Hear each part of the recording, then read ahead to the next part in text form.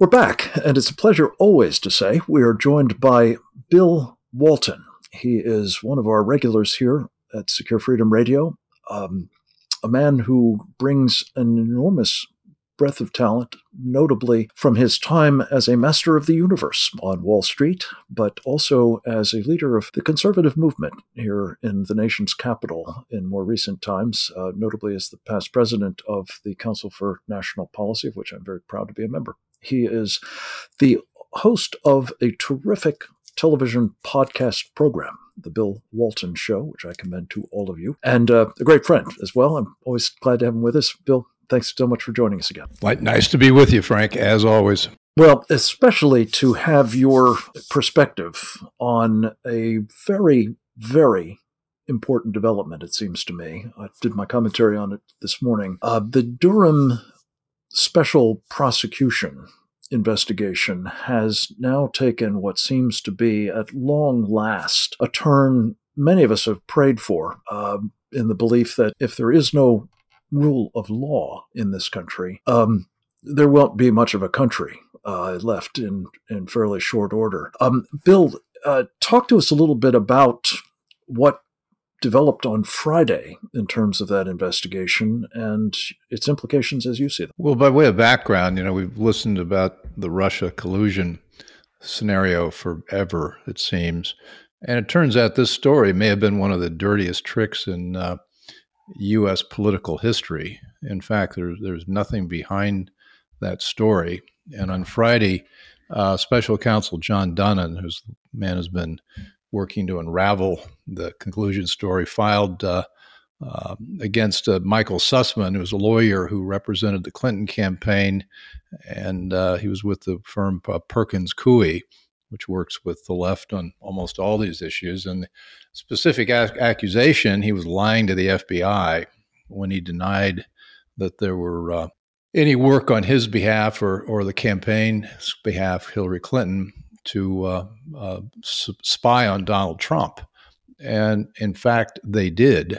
And the indictment calls out a man named Rodney Joffrey, who was with New Star Inc., who provided him with inside internet data traffic at the Trump apartment on the west side, the Trump Tower, and most chillingly, internet data inside in the White House. And this began before the election, as early as midsummer 2016. And what the indictment doesn't tell us is, when did this end? But they were monitoring all the internet traffic, and we've got Jaffe denies it, but it's I guess they've pretty much got him red-handed. And what they were doing was they were trying to build a case that there was a connection between Trump and this Russian mobile phone operator, and that was not the case. And let me see if I can find the exact quote here.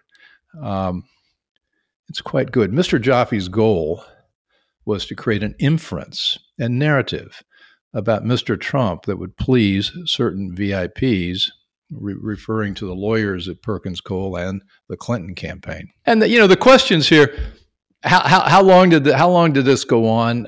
Who had access to what was found?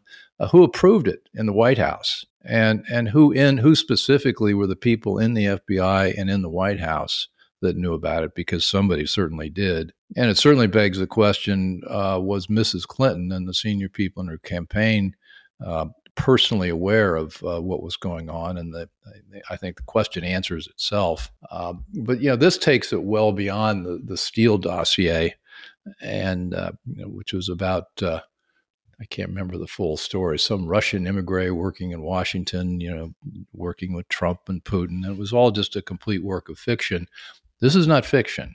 They were actually monitoring internet traffic, and we need to get a lot deeper into this one to find out who else was involved, who was doing it, who approved it, and how long it lasted. So, just so I'm clear, Bill, is the suggestion that somebody in the Trump White House was letting them have access to this information? Or is it somebody in the Obama White House who facilitated what took place on their watch and somehow enabled that access to continue after they left? I'm a little unclear. It began while Obama was in the White House, and it began with the Obama team and continued on into January, February after Trump was inaugurated. And after that, it's not clear to me how much longer it did last. And when the White House is one of the few agencies where there's almost a complete transition of personnel when the administration changes. So, the question is, was there somebody left in the IT department who was still funneling this information while Trump was president? We don't know yet, but it's certainly possible. Watch this space, folks, is all I can say. This is breaking news of tremendous import because, Bill, as you certainly appreciate, it's not just that this was about partisan political machinations and criminal activity, it would certainly seem. But if this were going on, it's especially with the leakiness of Hillary Clinton's operations. Remember her server? Yeah. There's almost certainty that you had hostile powers also having access to some of the most sensitive traffic in the world. Well, that's the elephant in the room. I mean, it's clear that if somebody like this could penetrate the White House and do what they did with Trump Tower and the other Trump apartment, they can do this with anyone. And it's probably, my guess and your guess is, it's still going on and probably is still monitoring White House traffic. And certainly, my guess is with Biden coming in last year, they've resumed operations or continued operations, as the case may be. Great stuff, Bill, of huge import, obviously, on all of these levels. And thank you for covering it for us. And we'll definitely be taking stock with you in the days to come about it and others. I wanted to go through, speaking of the Biden administration, some of the personnel decisions, Bill, that are now awaiting action by the United States Senate in a couple of key posts. Individuals who seem to have something in common. Well, they're all female for one thing, but they all seem to be pretty hard left as well. And again, that may not be surprising given the character of this administration and its policy approach. But for some of these jobs that, for example, Sarah Raskin is being proposed to fill, namely, in her case, the number 2 position on the Federal Reserve. It's very, very troubling that this sort of ideological agenda seems to be the principal qualification for the job, or at least the principal qualification justification for this particular nomination. Tell us about Sarah, for starters. Well, Sarah is an extremely dangerous candidate for the number 2 job in the Federal Reserve, overseeing financial institution bank regulation. She's very smart. She knows the financial services industry. She was on the board of the Federal Reserve and also Deputy Treasury Secretary.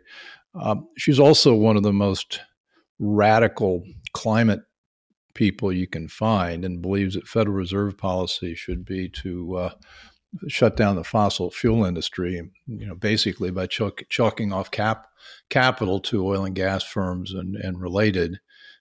She's married to Jamie Raskin, who's on the January 6th commission, and we know what that kangaroo court is doing. Senior leftist member of Congress, yeah, senior leftist member. They're quite a power couple, Frank. Quite a power couple. Anyway, so in addition to her really bad ideas when it comes to climate and her sophistication, she's a very sophisticated financial operator. And while she was on the board, I believe it was while she was deputy secretary, what year was it? In 2018, she became, or 2017, she joined the board of directors of a company called Reserve Trust. And what Reserve Trust does is it engage in payment processing related to business transactions. And it's extremely valuable to be a chartered company to obtain a Federal Reserve master account, which gives a company direct access to Federal Reserve clearing, payment, and settlement services. Well, while she was on the board, she made a call to the Fed to ask that they approve this company's status, and they did so. And it's really, while it's not illegal per se, it certainly smells to high heaven. And when she joined the board, she received almost 200,000 shares of the stock.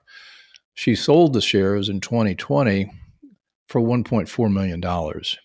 Pretty good work, pretty good pay for 3 years on a board. Of course, she was worth every penny because this company's got this special status accorded to them by the Fed.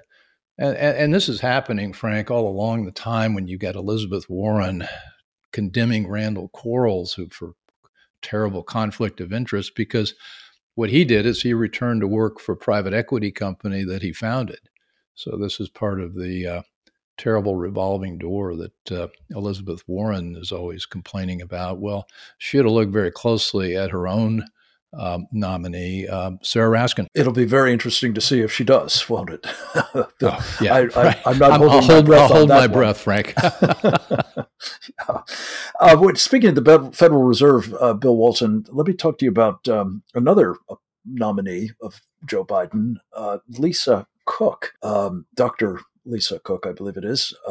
Tell us about her and her qualifications for this position, and apparently her own pretty strongly held hard left agenda. Well, on paper, she's got quite a pedigree. I don't have her resume in front of me, but she's got a PhD in finance economics from a big university, and she has had some pretty important jobs. The issue, though, is you see this all the time in Washington, is people have nice resumes and they move from position to position, but they never actually demonstrate they know anything. And if you look at everything she's written as an academic and otherwise, it's all about critical race theory and social justice and, righting the wrongs that America is all about. And so we've got another, she's black, she's female, so we've got another race warrior who Biden wants to put on the board of the Federal Reserve.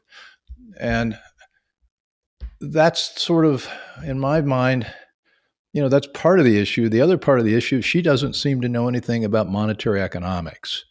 So we're adding somebody else into the mix when we've got a Federal Reserve, which is printing money like mad, and I think is likely to have a very, very tough next couple of years as we try to unwind all this monetary madness that's been going on. And we're adding yet another unqualified person to the mix. Well, again, if this were the only example of this sort of it goes on and on preoccupation.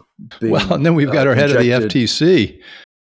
Yeah, well, I wanted to turn to her next, Bill, but again, this is just fitting increasingly, isn't it? A pattern of people who are determined to use whatever instruments they have at their disposal to advance we have arguably the most radical and, I would say, communist agenda in our history. Well, whatever you want to call it, Marxist, nihilist, totalitarian, I can think of 53 labels for these people. But the one thing they all have in common is they don't know anything about the private sector. They don't know anything about wealth creation. They don't understand anything about the markets that created the prosperity that's brought billions of people out of poverty worldwide. These people are wholly ignorant of that, and they weigh in on things that they know very little about, with a political agenda, and worse, they're in a position to make policy to further damage the economy. And the head of the FTC is now blaming inflation